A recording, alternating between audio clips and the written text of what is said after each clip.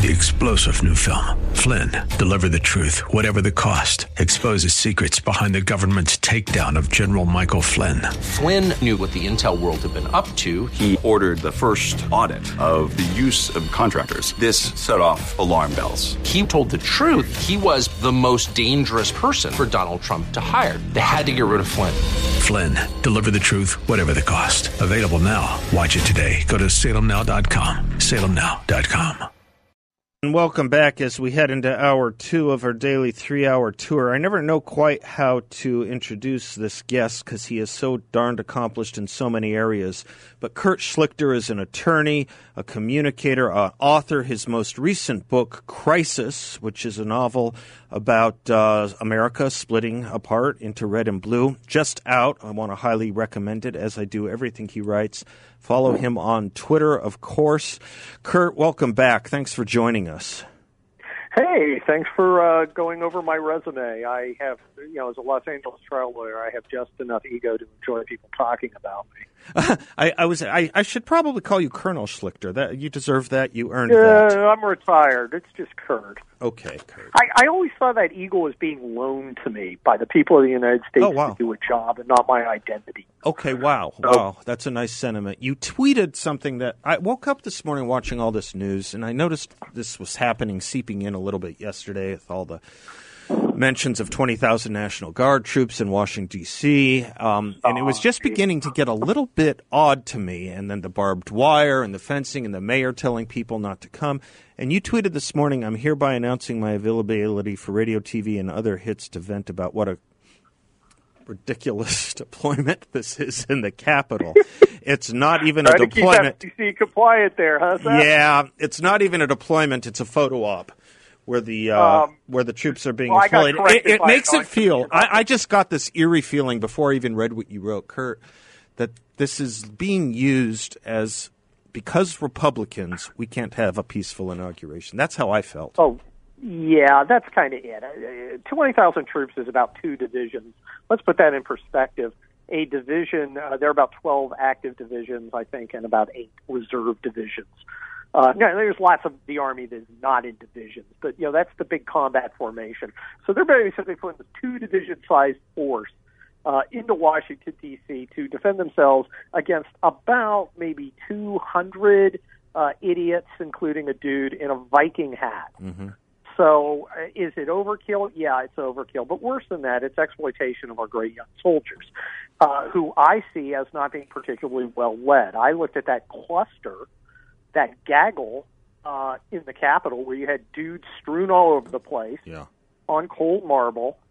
It looked terrible. The troops looked terrible. I'm thinking, where are the sergeants? Where are the officers? I see the photographers. There are no bad soldiers. There are only bad leaders. I understand. And I don't know who was, quote-unquote, in charge there, but whoever was in charge wasn't in charge. Mm-hmm. Because if you think Colonel Schlichter would have walked in on his battalion and seen it strewn around like that, in utter chaos, weapons there just for the taking, mm-hmm. guys not with their issue equipment, every one of us had a mat, every one of us has a sleeping bag, and we all have enough cots in the storeroom, you stick them on a truck and you bring them where you go. I know, because I did in the multiple civil support operations where I participated and commanded and planned. So I just think it was a disaster. It looked horrible. If it's supposed to give the impression to these insurrectionists who are really a couple scraggly beard weirdos who gather together, drink too much beer, call themselves, the Patriot Force, borrow Jimmy's shotgun, and now they're the militia. Well, it's not. These guys did not look particularly impressive. They look bored, unmotivated, no guidance. A lot of them look sloppy. It's hard to look good in winter gear. I get it. I know. I've been there, literally. Mm-hmm. But, I'm looking at these guys, and they just did not look like a fired-up unit that's ready to go out and take on a mission. You can see the difference, Seth. You can feel the difference. I know why. I've been in long enough, and anybody listening to me, they're all nodding their head, especially the sergeants going, can't believe an officer saying something smart. I'm not going to tell him. I don't want to wreck everything. Uh-huh. But you walk into a unit, this unit is squared away because people are moving with a purpose. They look good. And why am I saying is it important to look good? It's important because you're out on the parade field and it makes the general feel better? No. When you look squared away, that's part of your discipline as a soldier, conforming to AR 670-1, Army Reg. It's part of the attention to detail that you train, because I'll tell you, attention to detail when things get rough is what keeps these kids alive. Right. Okay? Right. So when I say you need to have your uniform squared away and your equipment squared away, not only is it going to stay alive, also the American people are seeing it, and I don't want them scratching their head going, wow, man, they don't look, those guys don't look really motivated, bad haircuts. It's like they don't care. As a leader, your job is to help your guys show they care by caring. I appreciate what you're saying, and the only reason I'm not going to add to it is because I haven't had that. I don't have the experience you did, but I take yours and I take your word, because it was certainly things that I thought, and I was saying, what is it I'm looking at here? Exactly. And, yeah. You're the boss. You're the guy these people are ultimately working for. And if you're sitting there scratching your head going, I don't think these soldiers are being treated right. They don't look like, you look at the guys in Iraq and stuff, and they come out of battle and they're dirty. Some are bloody. Stuff's taped on their uniforms. They've got ropes tied on things.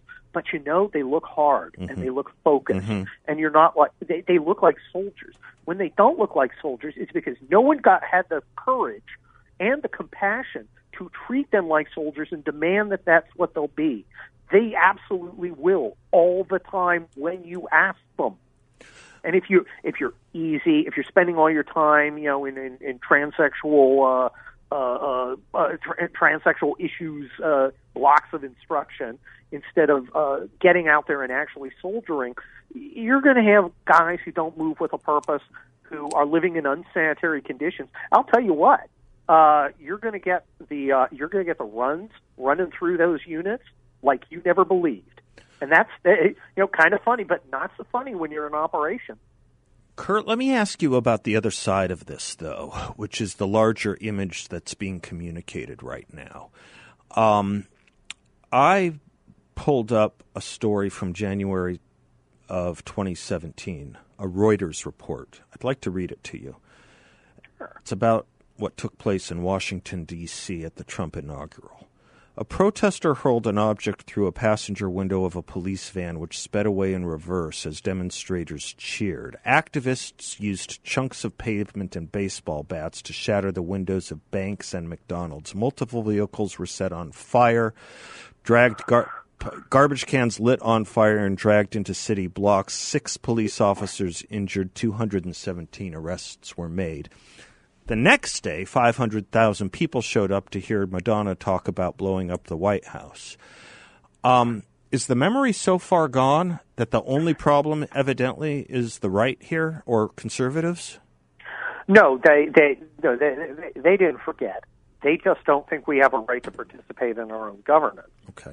They think because we're knuckle-dragging Jesus or loving mm-hmm. or other religions, mm-hmm. gun people who refuse to accept that we need to specify our pronouns at every interaction, that we have no right, that we have no moral authority to pursue our interests, and that we should shut up and obey.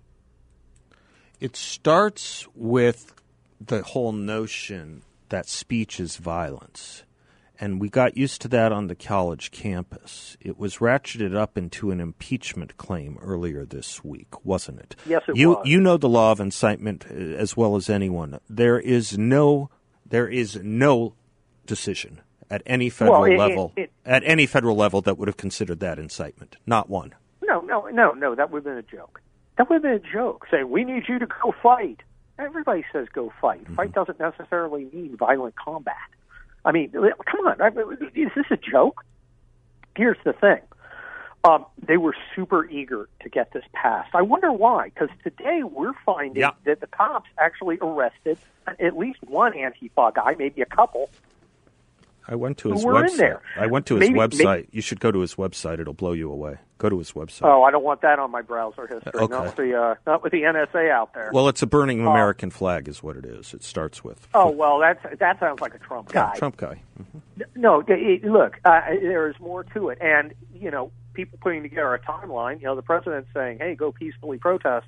But people had already left and gone over to do things. People were planning ahead. Yep. Now, look, I think Trump's pretty impressive in a lot of things he does, but I don't see him as having full command of the time-space continuum, such that he can be held responsible for events that occur before he did the offending act. Right.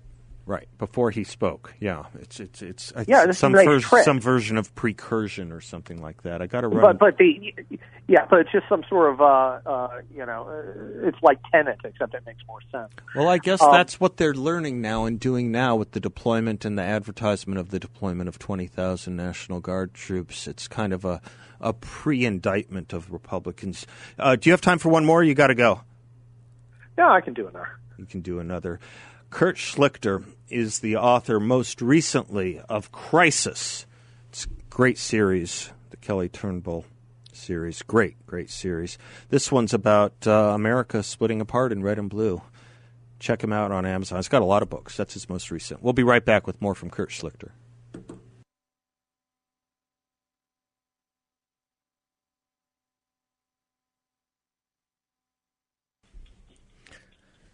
Welcome back to the Seth Leibsohn Show. It's Van Halen 5150 Day. Delighted to have Kurt Schlichter with us. Colonel Schlichter, tremendous author, communicator, writer, attorney.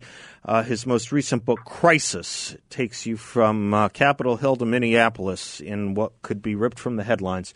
Kurt, are you? I know some of your music predilections. I'm not in favor of them all. Are you okay with 5150? Look, I'm from Los Angeles, of course. Okay. Van Halen is an important part of our musical heritage. That was said very officially, very well scripted. Very well scripted. Well, I'm a David Lee Roth guy, not a. I understand. We had this debate. Yeah, we had this debate last night, but and there was some other guy too, and I don't remember who it was, Cerrone or something. Gary Cherone, yeah. Kurt, so when we're talking about these troop deployments in D.C. and everything you and I were talking about in the previous segment, someone will call in and say, but Seth, what you and Kurt refuse to understand is that there was a damn near coup last week, and there's a lot of threats the FBI is telling us are being waged against the inauguration of Joe Biden. Of course we need a heavy military presence there. You say what? Look, first of all, I don't mind a military presence. The National Guard providing security is a common thing, and that's one of the things they're trained to do. This is overkill, and they're not taking care of the soldiers. So those are the objections.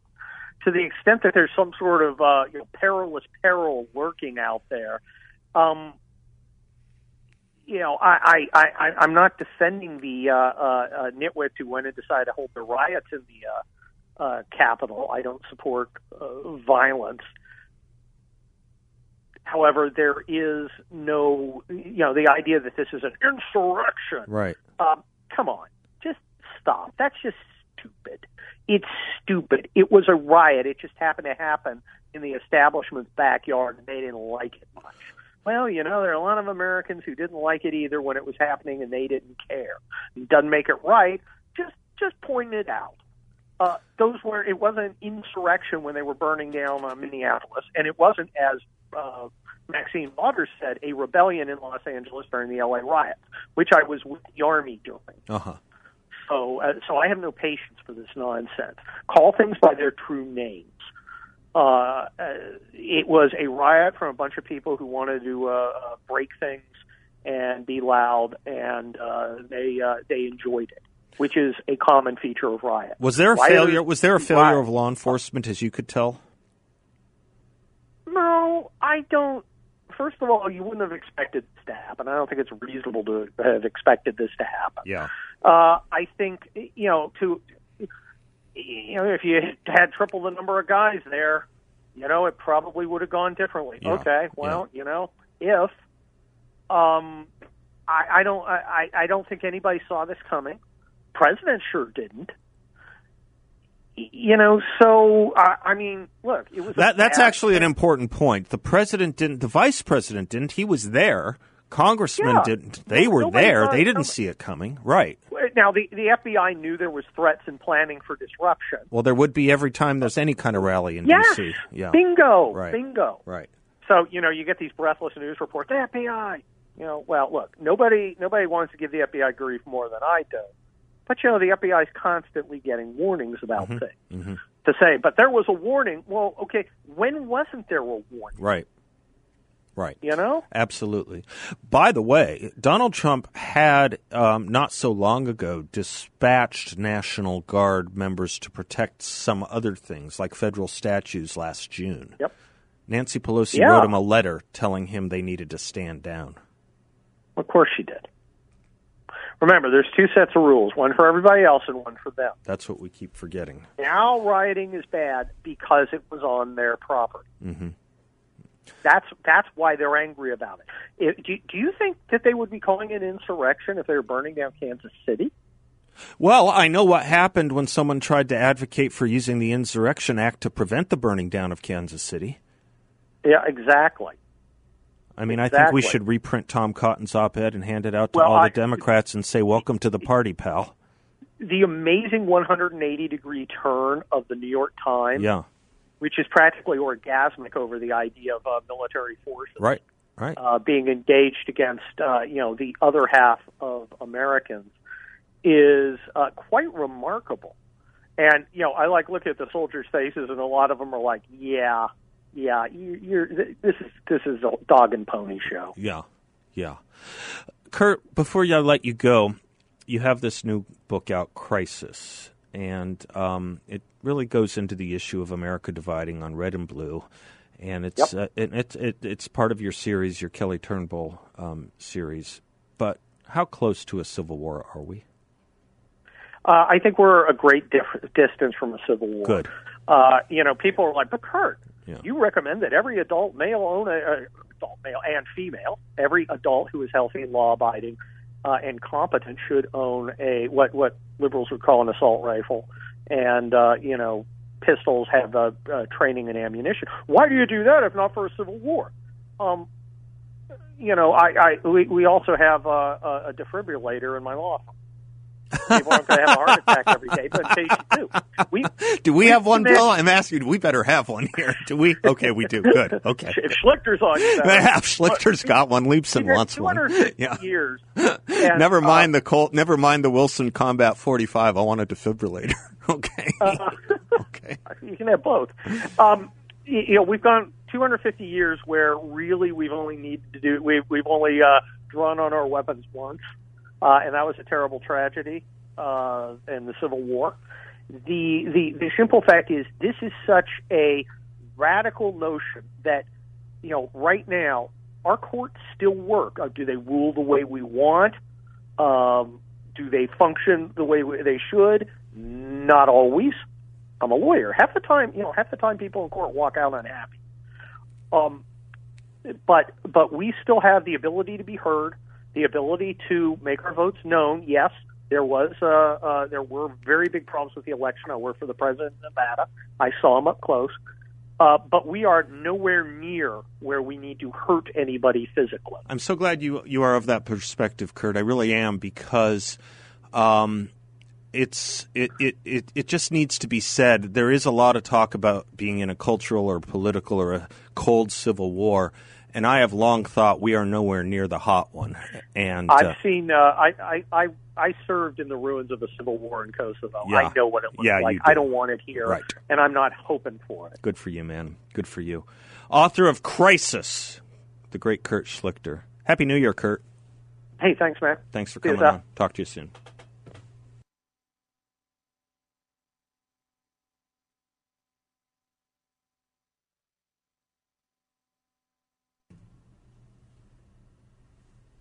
Welcome back to the Seth Leibson Show. Bill, my friend Gil, I guess he's listening, said that the last two songs weren't from 5150. You agree with that? For Kurt. Why? Well, he mentioned he preferred the Roth era, and that's okay. The guests do not determine. That's a good point. You said 5150 day. Yeah. Yeah. Does every guest who has some weird musical taste? I mean, have you heard his musical tastes? They're not good. Kristen's in Croon Creek. Hi, Kristen. Hi, Seth. Do you remember me from a long time ago? I used to call in about the corner rallies that we were having. Of course I do. It wasn't so long ago. It's like a month and a half, 2 months ago. Right. Well, I've been with a lot of these people. I'm calling on the issue that you said, do you think that now having the National Guard in Washington, D.C. is a direct reflection on us? Well, I don't think it is. I think it's being portrayed as it is. I think that exactly. there's an unarticulated message here that because Republicans, 20,000 troops are necessary. Exactly. And it's unfortunate that the other side is not getting any information from us, any facts, any previous history, because I've been out there with people from 8 months to 88 years old, most of us first time involved with politics, and we've always been peaceful. After the election, everything was peaceful at all the contested states, and now they are being told after one day on January 6th that we are that way, and it's just not true. It's very unfortunate. I know. And I think people should take heart, though. Don't let their disappointment or anger make them cave in, because all politics is local, and they should get involved. I know at the state level we're trying to get one day, one vote on paper. So if you're interested in issues like this, find ways to get involved. Get involved with the school board. I mean, we have to try within lawful means to get things done now that all the evil has been revealed. Well, Kristen, I'm so glad you said that, because my worry is, and I get a call every now and again saying I'm giving up, and that's not what's going to help. That's not what's that's not what's going to save us. If Montesquieu says if a nation falls by dint of losing one battle, the question is, what were the conditions of a nation that made it so fragile it could lose by losing one battle? What are the conditions of the conservative movement and the Republican Party that would have us fold up and go home because we lost an election, or however you want to cast it? But the point is this. What are the chances that if you get active or even more active than you were before versus sitting on your hands and not doing anything, what's the Pascalian wager here? What are the chances a change will happen more what option are the changes more likely to happen with? Doing nothing or getting more active? It's not a close call to me. And we have a lot of great raw material. You've heard me, others have heard me. We have a leadership now, or at least a membership, if not a leadership. We have a membership now that we never had before. We never had the likes of the team we have now. Exactly. Jim Jordan, Matt Gaetz, right. Ann Biggs, everyone that's really being strong, and they're being fought back. Yeah, they're not resigning, by the way. Of course not. Right. So we shouldn't resign and leave them out there hanging. No. They need us now more than ever. I love that sentiment. Yeah. I'll be giving up, and neither will everyone that I associate with. Nicely we are said. holding strong, and we are going through proper means, peaceful means, to get things changed. Nicely and put. Thank you for letting me speak. Oh, thanks for speaking. Thanks for doing what you do. No, that's a great sentiment. It's super important. Yeah, I just you can't counsel indolence. For too long we haven't been involved enough. So the answer is to not be. The answer is not to be less involved. It just isn't. It isn't. Lick your wounds. Have a day of sadness, and then Auld Lang Syne and get to it. Be right back. 602-508-0960.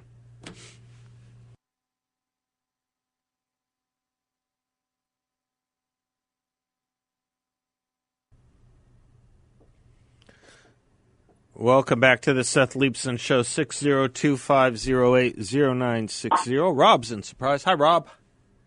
Hi, Seth. Happy Friday. And, it's so interesting when you had Kurt on before. I was able to get Kurt for our own podcast on the 1st of March, which is great. Also, I do have to sing his praises for his novels. I just finished the second one of, I think, 5, and they are spectacular. He has kind of combined, I don't know if you've ever read any Vince Flynn or Brad Thor. He's kind of combined that with maybe a little Orwell, maybe a little Tom Clancy. But, the guy's an overachiever, obviously. And he has just put together a really great new hero, I guess, in this sort of novel where we have a good guy with a military background who's trying to save the country. And again, he mentioned that he doesn't think any of this stuff's going to happen. But if you read the novel, and I strongly encourage every listener to get every one of Kurt Schlichter's novels, they are just mesmerizing. I can't put them down once I start, and Mrs. Rob doesn't like that so much, but I do that anyway.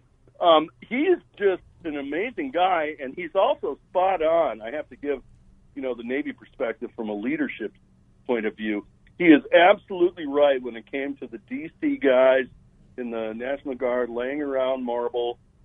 We would not, a real leader is not going to tolerate that kind of behavior with their troops. And it's again, a weird look, isn't it? It's an odd look. Oh, it's a bad look because it really shows leadership failures. And, I could go on for years and years about that thing.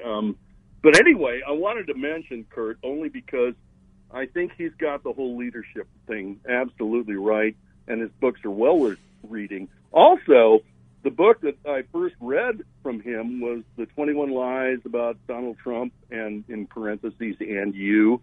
I still think it's worth reading because it sort of exposes all the media lies, all the falsehoods, and all the wrong information that Americans got prior to the election. And had more people read him, maybe things would have turned out a lot differently. Mm-hmm. Mm-hmm. The second thing, I have to mention this because it's a quote from Frederick Douglass. He once said, "Liberty is meaningless where the right to utter one's thoughts and opinions cease to exist.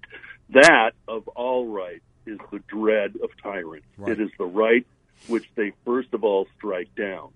I think that is extremely profound. Yeah. I think we're obviously living this kind of thing right now, and if we're not, we're awfully close. But on a lighter note, I wanted to talk about the 5150 album, mainly because I remember we talked a long, long time ago, and you were playing something, I don't know, maybe it was Eddie Rabbitt. And I said, "Why are you playing Eddie Rabbitt?" And you said, "Because it makes me happy."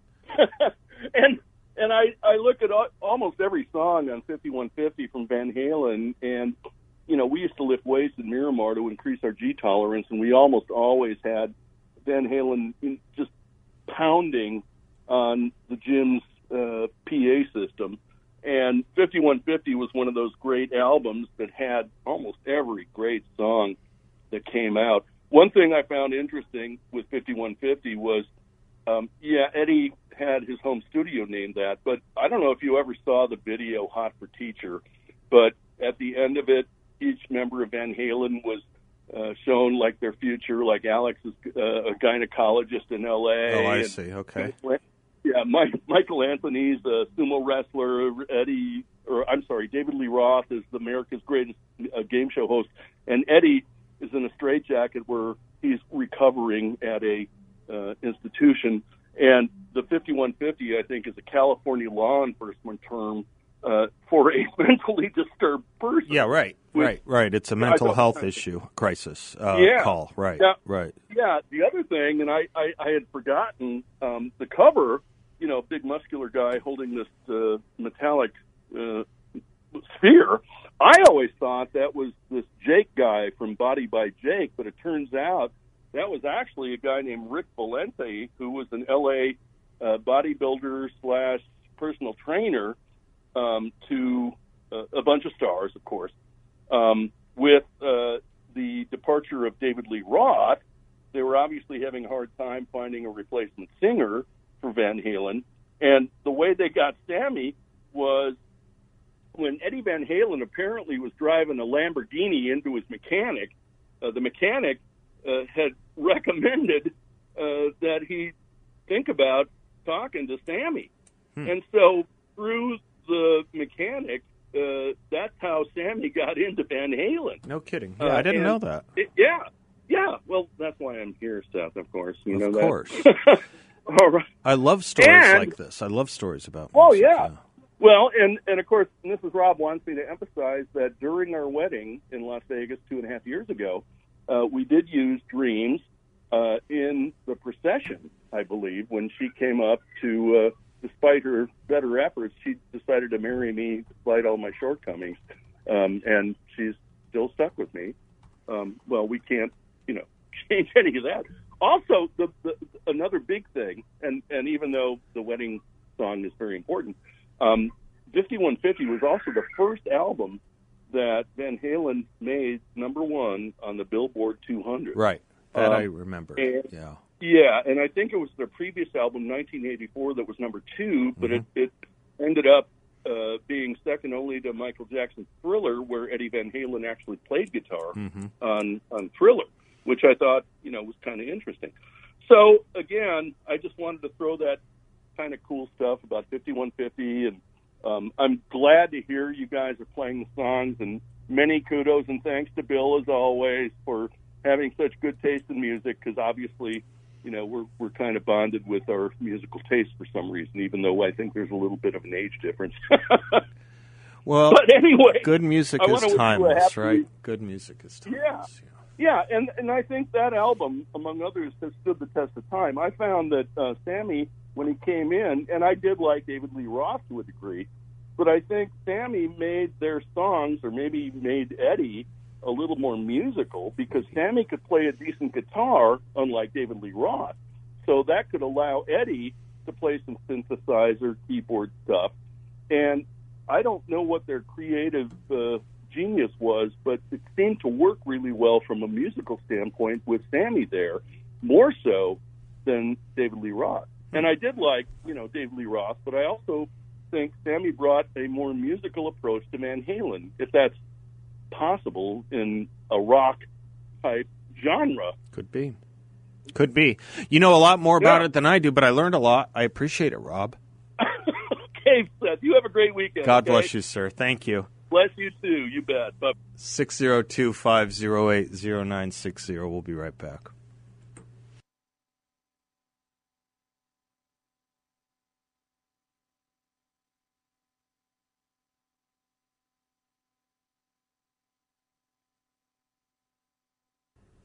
Welcome back to the Seth Leibsohn Show. Do a lot of you know who Glenn Loury is? Loury, Glenn Loury.